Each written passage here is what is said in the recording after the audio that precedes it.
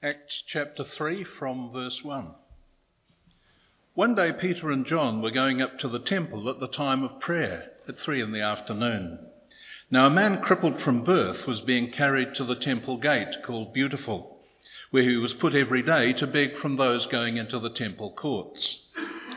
When he saw Peter and John about to enter, he asked them for money. Peter looked straight at him, as did John. And then Peter said, "Look at us." So the man gave them his attention, expecting to get something from them. Then Peter said, "Silver or gold I don't have, but what I do have, I give you. In the name of Jesus Christ of Nazareth, walk." Taking him by the right hand, he helped him up, and instantly the man's feet and ankles became strong. He jumped to his feet and began to walk. And then he went with them into the temple courts, walking and jumping and praising God. When all the people saw him walking and praising God, they recognized him as the same man who used to sit begging at the temple gate called Beautiful. And they were filled with wonder and amazement at what had happened to him. While the beggar held on to Peter and John, all the people were astonished, and they came running to them in the place called Solomon's Colonnade. When Peter saw this, he said to them, "Men of Israel, why does this surprise you? Why do you stare at us as if by our own power or godliness we'd made this man walk? The God of Abraham and Isaac and Jacob, the God of our fathers, has glorified his servant Jesus. You handed him over to be killed, and you disowned him before Pilate, though he'd decided to let him go. You disowned the holy and righteous one and asked that a murderer be released to you. You killed the author of life, but God raised him from the dead, and we're witnesses of this. By faith in the name of Jesus, this man, whom you see and know, was made strong. It is Jesus' name and the faith that comes through him that has given this complete healing to him, as you all can see. Now, brothers, I know that you acted in ignorance, as did your leaders, but this is how God fulfilled what he had foretold through all the prophets, saying that his Christ would suffer. Repent then and turn to God, so that your sins may be wiped out and that times of refreshing may come from the Lord, and that he may send the Christ who's been appointed for you, even Jesus. He must remain in heaven until the time comes for God to restore everything, as he promised long ago through his holy prophets. For Moses said, "The Lord your God will raise up for you a prophet like me from among your own people. You must listen to everything he tells you. Anyone who doesn't listen to him will be completely cut off from among his people." Indeed, all the prophets from Samuel on, as many as have spoken, have foretold these days. And you are heirs of the prophets and of the covenant God made with your fathers. He said to Abraham, "Through your offspring, all peoples of earth will be blessed." When God raised up his servant, he sent him first to you, to bless you, by turning each of you from your wicked ways. And we pray that in the next few minutes, as we spend some time looking back at what John just read to us, a passage where a miracle took place and then Peter explained it. It's something that's far removed from our lives today, and yet this morning I ask that you would help us see the relevance of it, the power of it for our lives, so that we would know you better and trust you more. And we ask this in Jesus' name. Amen. Would you please take a seat?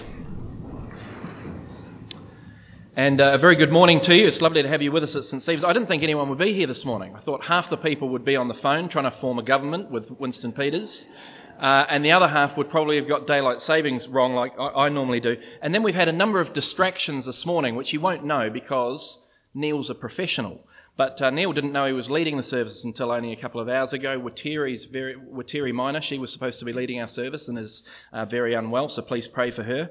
And then I was going to, it's taken me 11 years at St. Stephen's to build up the courage to do this, but I was for the first time this morning going to embarrass my wife publicly in a service. Those of you that know my wife know why I've never done that before. I have a healthy love for my safety. But it's Jamie's birthday today, and I was going to announce it and kind of point her out, and I thought, but Laura's been throwing up since 3 o'clock this morning as well, so there's distractions everywhere. But we're going to focus our hearts and minds on the passage that John just read. And today we're looking at a passage that combined with others in the book of Acts, can be the cause of a lot of controversy in Christian circles.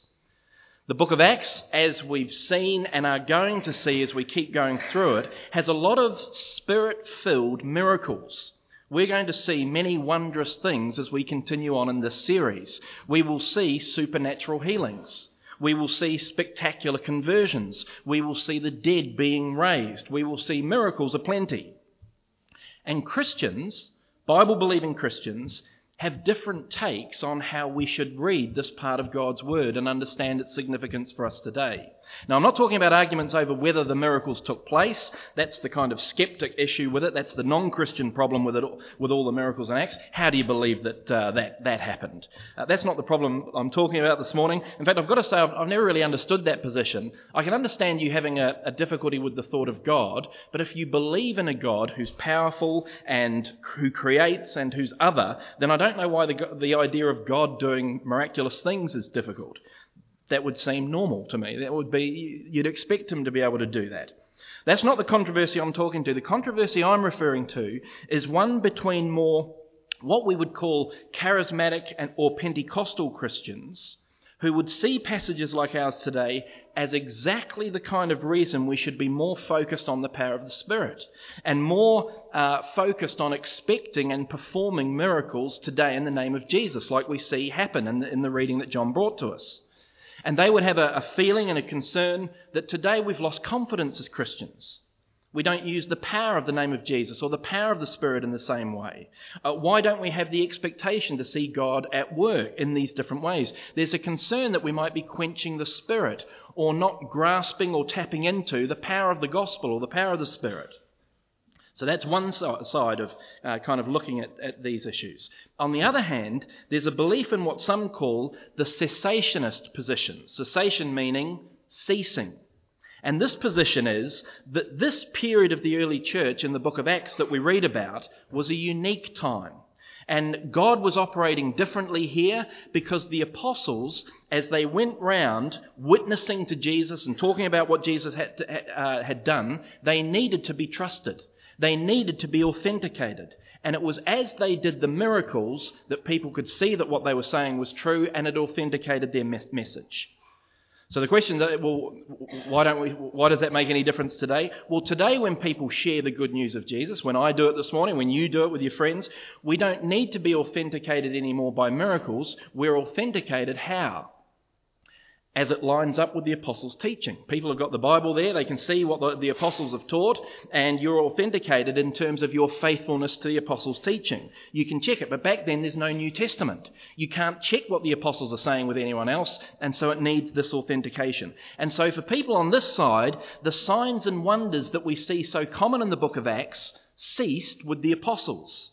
And they would say that today, the faith healing meetings that some of us may have been at or we've seen represented on TV or movies are suggestion and fakery, and it brings the gospel into disrepute. And it gives Christians who are desperate for healing false hope and false expectation. And so there's controversy in how you see what's going on in the book of Acts. Well, today we're not going to answer that. We're not going to answer it in part because of time. We're not going to answer it in part because we're going to be seeing a lot of this go as we go through the book of Acts. So why talk about it all now? We are going to be talking about it as we go through. But I do want you to have those two positions in mind as we look at today's passage. Because I would see myself probably in the middle of those two positions.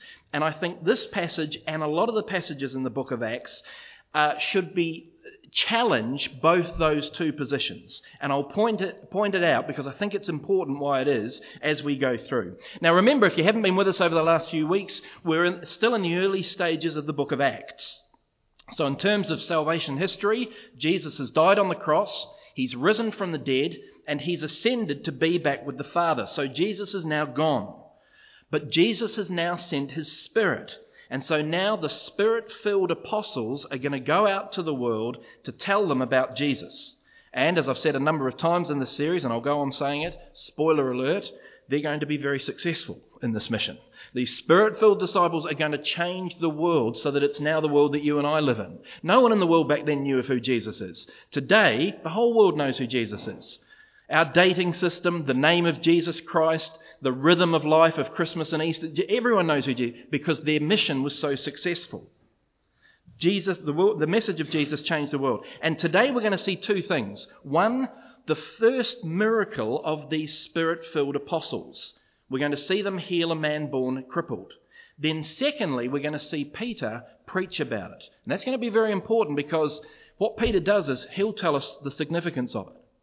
Because we can read a miracle like that and kind of come up with our own ideas about why it's important and what's it teaching. Peter will tell us. He'll tell us why it's important.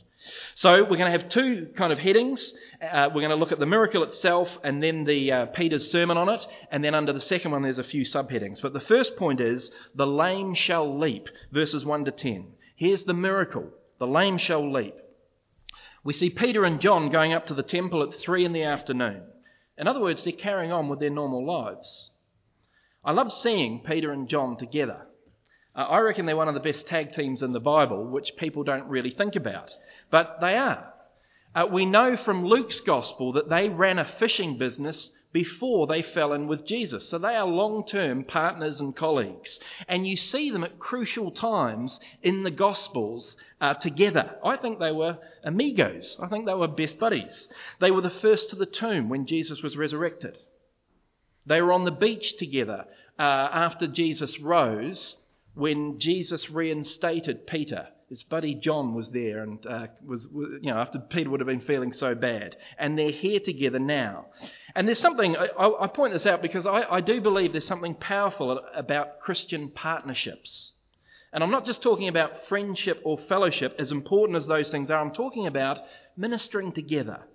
If you've got one, then you'll know the blessing of it. If you've had someone pray alongside you, or serve alongside you, or go out witnessing together, you'll know the kind of bond it makes. And if you don't know that, then look for it. Provide it for someone else. It's a huge blessing. Anyway, Peter and John are walking into the temple, and we're caught. There's a couple of names in this reading which are always going to be important. We're told the gate they're going to is beautiful. And I think that is significant, because we're going to have something beautiful put alongside something ugly. Because we're told that at this beautiful gate there is a beggar. And if you've lived in cities or areas with a high number of beggars, you will know the ugliness of that. Because what it means, without making a decision on whether someone's begging through poor choices themselves or the failure of society or whatever else is behind it, what it means is that someone is in such need, someone cannot cope with life in such a way. There is a desperation and an urgency that means there is a need, and that is ugly. And so we're seeing beautiful and ugliness side by side. Verse 3 tells us that as Peter and John were about to go in, the crippled man asks them for money. And I've got to say, I love Peter from the Gospels, but I love Peter here. We're told in verse 4 that he and John look straight at the man. Now, there's going to be two things necessary for this healing to take place. One is the power of God, but the other is the love and care of the apostles, and I don't want us to miss it. To look straight at the man as he asks for money was to become involved. Earlier this year, I was in London for a week, and I walked past a disturbing amount of homeless people in that city, a number of whom called out for money from me. And I can tell you to my shame, I didn't make eye contact with all of them, because a lack of eye contact allowed me to keep walking and to keep a distance. To make that contact from Peter and John was to get involved, to get into the messiness and the hurt and the brokenness of people. And it's much easier to actually remain distant. It's actually easier to remain uninvolved. Peter didn't. But you see it too when the man is healed.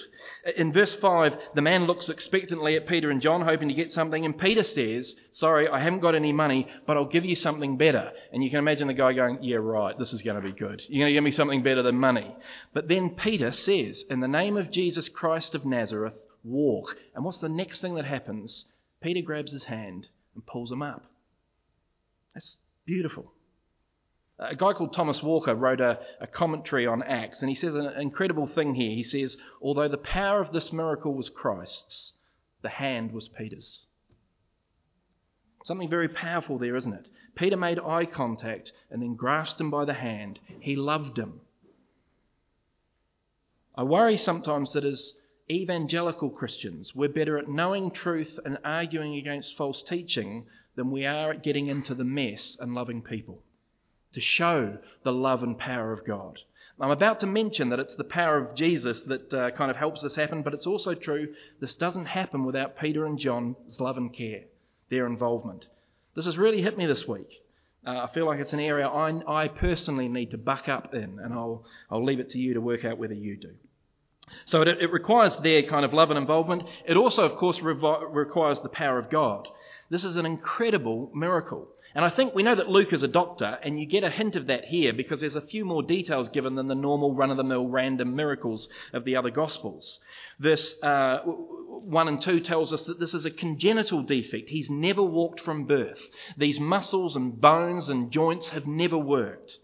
Verse 7 tells us the man's feet and ankles become strong. In chapter 4, we'll see this next week, it tells us the man was over 40.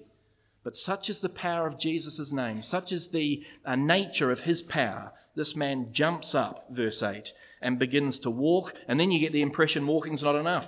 So he's got to jump and he's got to leap, and he leaps into the temple. And this is a man my age. I'm just over 40. Don't laugh, just over 40.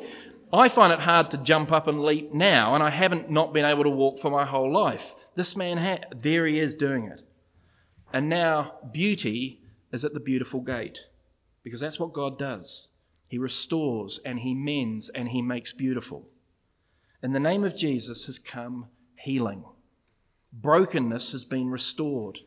In Isaiah 35, there's a prophecy about a time when God would work among his people, and one of the signs of that, the evidences of that, was the lame leaping. Here it is literally.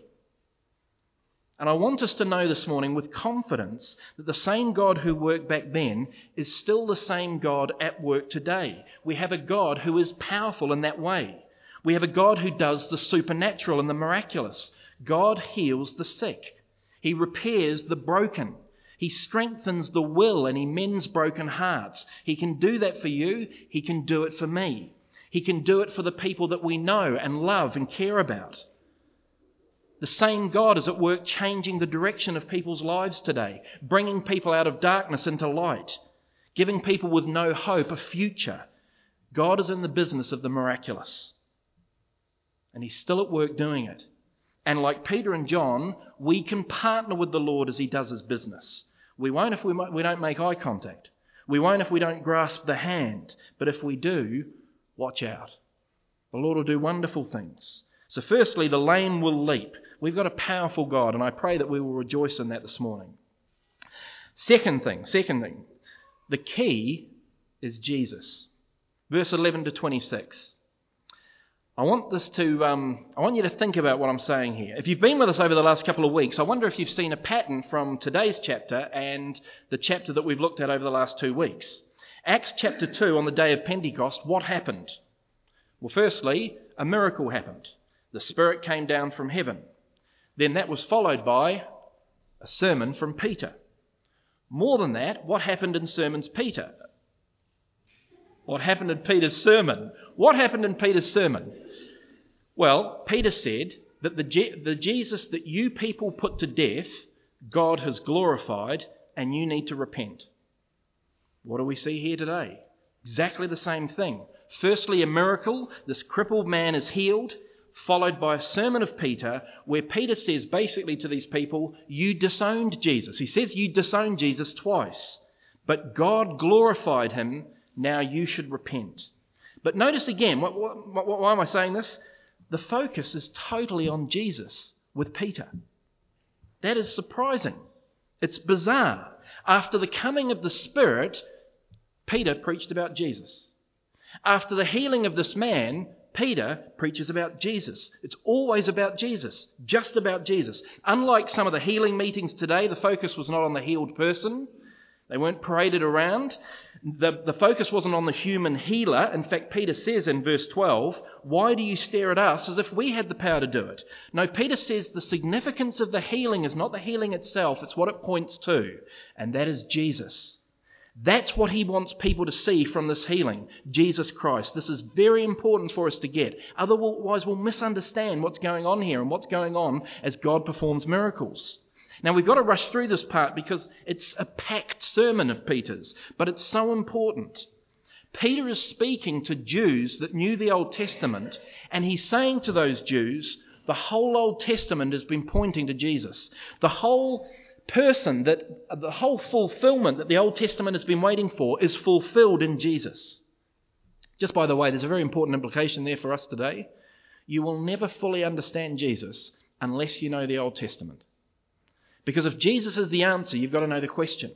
And a lot of people misunderstanding who Jesus is and what he's done is because they don't know the Old Testament. They just kind of read the Gospels. The Old Testament's very important. The fact that this happens at Solomon's colonnade, very important. That was the one part of the second temple that was from the Old Temple. And so Peter says, as we stand under this part of the Old with the New, let me tell you how the Old points to Jesus. And in this sermon, he basically tells them three things. Who Jesus is, what he's done, and how they should respond to him. I just want to briefly mention each of those. Number one, who Jesus is. When you go through this sermon, Peter uses names and titles and descriptions about Jesus that would have been mind-blowing to the Old Testament Jews in front of him. Have a look at them. Verse 13. Peter starts off by saying, the God of Abraham, Isaac and Jacob, the God of our fathers, has glorified his servant Jesus. That doesn't sound that impressive, but he is called something here, God's servant. But at the end of verse 18, Alex, can we just see the end of verse 18, then we'll go back to 13 at the moment. We see that this servant of God suffers. And suddenly for the Old Testament Jew, this takes on a whole new dimension. Because Isaiah 52 and 53 talks about the great suffering servant who through his suffering will save God's people. Jesus is being described as that in verse 13. But that's not all, there's more. Verse 14, Peter calls Jesus the holy and righteous one. We think of Jesus today as great. We skim right over that. This is the language of God in the Old Testament, the holy and righteous one. In verse 15, he calls Jesus the author of life. This is either blasphemy or Peter thinks Jesus is God. In verse 18, he describes him as the Christ. That's the promised anointed king. In verse 22 and the verses afterwards, he speaks about a promise made way back in the book of Deuteronomy that there would one day be another prophet like Moses. Moses was seen as the greatest of the Old Testament prophets, but there was a prophecy that one day there would be a prophet like Moses. He says Jesus is that prophet. Then in verse 24, he says another thing that's easy to miss. He says, all the prophets since Samuel have spoken of these days. What he's getting at there, as soon as you hear of the prophet Samuel, you think of the promise of God that there would be a king like David. And so he's saying, here's the king like David, only greater. Then in verses 25 to 26, he goes back to the very first promise of them all, the promise God made to the great patriarch of Israel, Abraham, where God promised that all the peoples of the world would be blessed through Abraham's offspring. And Peter says, guess what? Jesus is that blessing. This is unbelievable, what he says about who Jesus is here. There is a possibility of getting in certain areas of life, could be a political rally or a concert, or where you get a hype man up to build the crowd about who's about to come onto the stage. And you give them their resume and their CV, and you list all the things that are incredible about them, and you get louder and louder and louder so that as they walk on, it's fever pitch. That's what Peter says about Jesus here. But look what he says about him. This Jesus is God's suffering servant. He's the holy and righteous one. He's the author of life. He's the Christ. He's the prophet like Moses. He's the king like David. He's the seed of Abraham who blesses the world. This hype man is the best one of all time, and there's no hyperbole. There's no exaggeration. He's actually minimizing who Jesus is. That's what Peter says in this sermon. Secondly, though, he doesn't just say who Jesus is, he says what Jesus did. And again, we've got to rush it, and I'm sorry, but he says incredible things about what Jesus has done. Verses 19 to 21 are the key.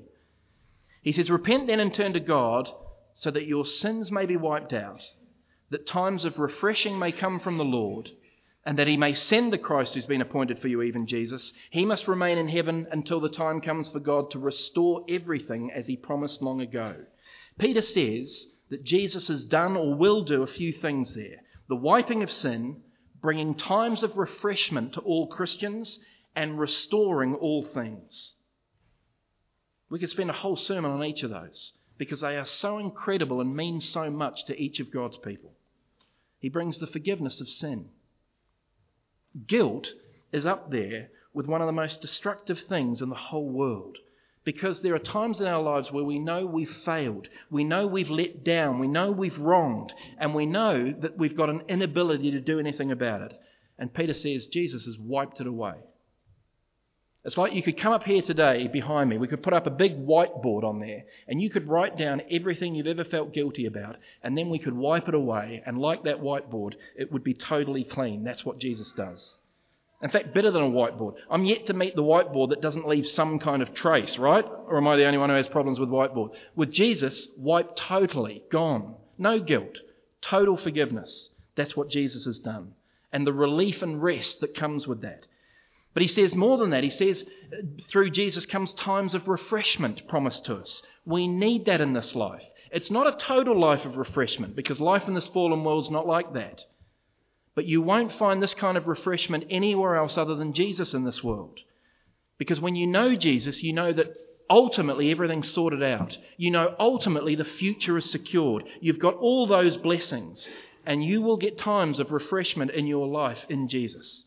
But even more than that, it says there will also be a time when everything's restored.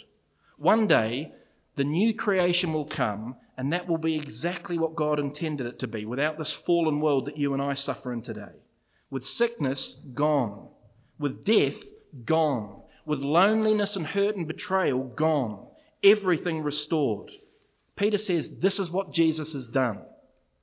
Forgiveness of sins, times of refreshment, everything being restored. So Peter says who Jesus is. He says what he's done. He then says to these people, now this is what you need to do in the light of that. And he says, you should repent. Same as he did at Pentecost. In fact, when you read through the Gospels, it's the same gospel message that's always preached. The message of John the Baptist was, repent. The first sermon of Jesus was, repent and believe the good news. The first sermon of Peter after the Spirit came, repent. The second sermon, repent. In other words, we don't want to get this wrong. This is the response we need to do. And repent just means change the way you treat Jesus. Remember, Peter said to those crowds on the first day, you killed him, you got him wrong, now change. Now repent with your life. In this one, he says, you got Jesus wrong, you disowned him twice. And remember, just before you think, well, arrogant Peter's up there telling others what he should do, Peter knew more about disowning Jesus than anyone. 3 times he disowned Jesus. But he says, you did disown him, but now, when you know who he is and what he's done, repent, which just means change your life. You used to live your way, now live his way. It means stop getting Jesus wrong, get him right, and live for him. Live under his lordship. Instead of you just making your own decisions, you look for what he wants from your life. If you're here this morning, you've never really taken that step, that's the step you need to take. Repentance is key. First sermon in all these stages. Perhaps you've never really wanted to fully commit to Jesus. You need to. You need to repent. Perhaps you've known kind of deep down if you do, it's going to change the rest of your life. It will. But look at the benefits of that. Forgiveness of sin, times of refreshment, everything being restored. You need to repent, because then your sin is wiped away. Then you can have refreshment in this awful life, and you can look forward to a future when everything's restored. But we need to repent. But I think there's a hidden kind of response Peter wants here too. It's repent and relax. Because you've got Jesus. He's just given you Jesus' CV in terms of identity and what he's done. So repent, then relax, because you're in the hands of Jesus. This is what Peter preaches in the sermon, explaining the miracle of the crippled man who can now walk. He says who Jesus is, says what Jesus has done, and how we should respond with repentance and relaxing. And so as I wrap up, do you see how Peter doesn't want us to focus on the miracle. He doesn't want the attention on someone being able to leap who couldn't leap before. He doesn't want the attention on himself that kind of did the healing, or the emphasis on the power of the Spirit. He wants the emphasis on Jesus. And this is why this is important to know, and it's not just a kind of philosophical debate or argument. Why is this important for us to know? Because God has a far greater plan for you than just your physical well-being. Jesus has got a far greater purpose for you than just having good ankles or just having good health. And when we put all the emphasis on the miracles and the physical healing, we fail to see the glory of God and his plans and purposes. The miracle was pointing to the full truth, the full benefit and glory that you and I have in Jesus Christ. If we could speak to the crippled man here today, I'm sure he would be thankful that he could walk after the age of 40 and that he could leap as he went into the temple. But I am absolutely sure that the future of eternity is far more precious for him. The healings are a small taste of the new creation to come when everything will be restored. But it's just the appetizer. Don't get taken up with the appetizer. That's why at the beginning of Mark's Gospel, Jesus stops healing people to go and preach. And you can read that verse and not really think about the surprise of it, but it's surprising. Why would you stop healing people physically to preach? Because preaching will lead to the greater plans and purposes of God. It's why when in John 6, the Jews tried to force Jesus to be king because he'd done the miracle of the 5,000, he wouldn't allow them to be king because he was doing something far more important than just miracles. The miracles were just signs pointing to it. There's a bigger picture, a greater truth, a fuller purpose. And we don't want to be like little children on Christmas Day who play with the box and don't realise the presents inside. Friends, God continues today to do miracles. He's a God of power, and he's a God who's active in this world. But not everyone's healed. Not everyone will walk.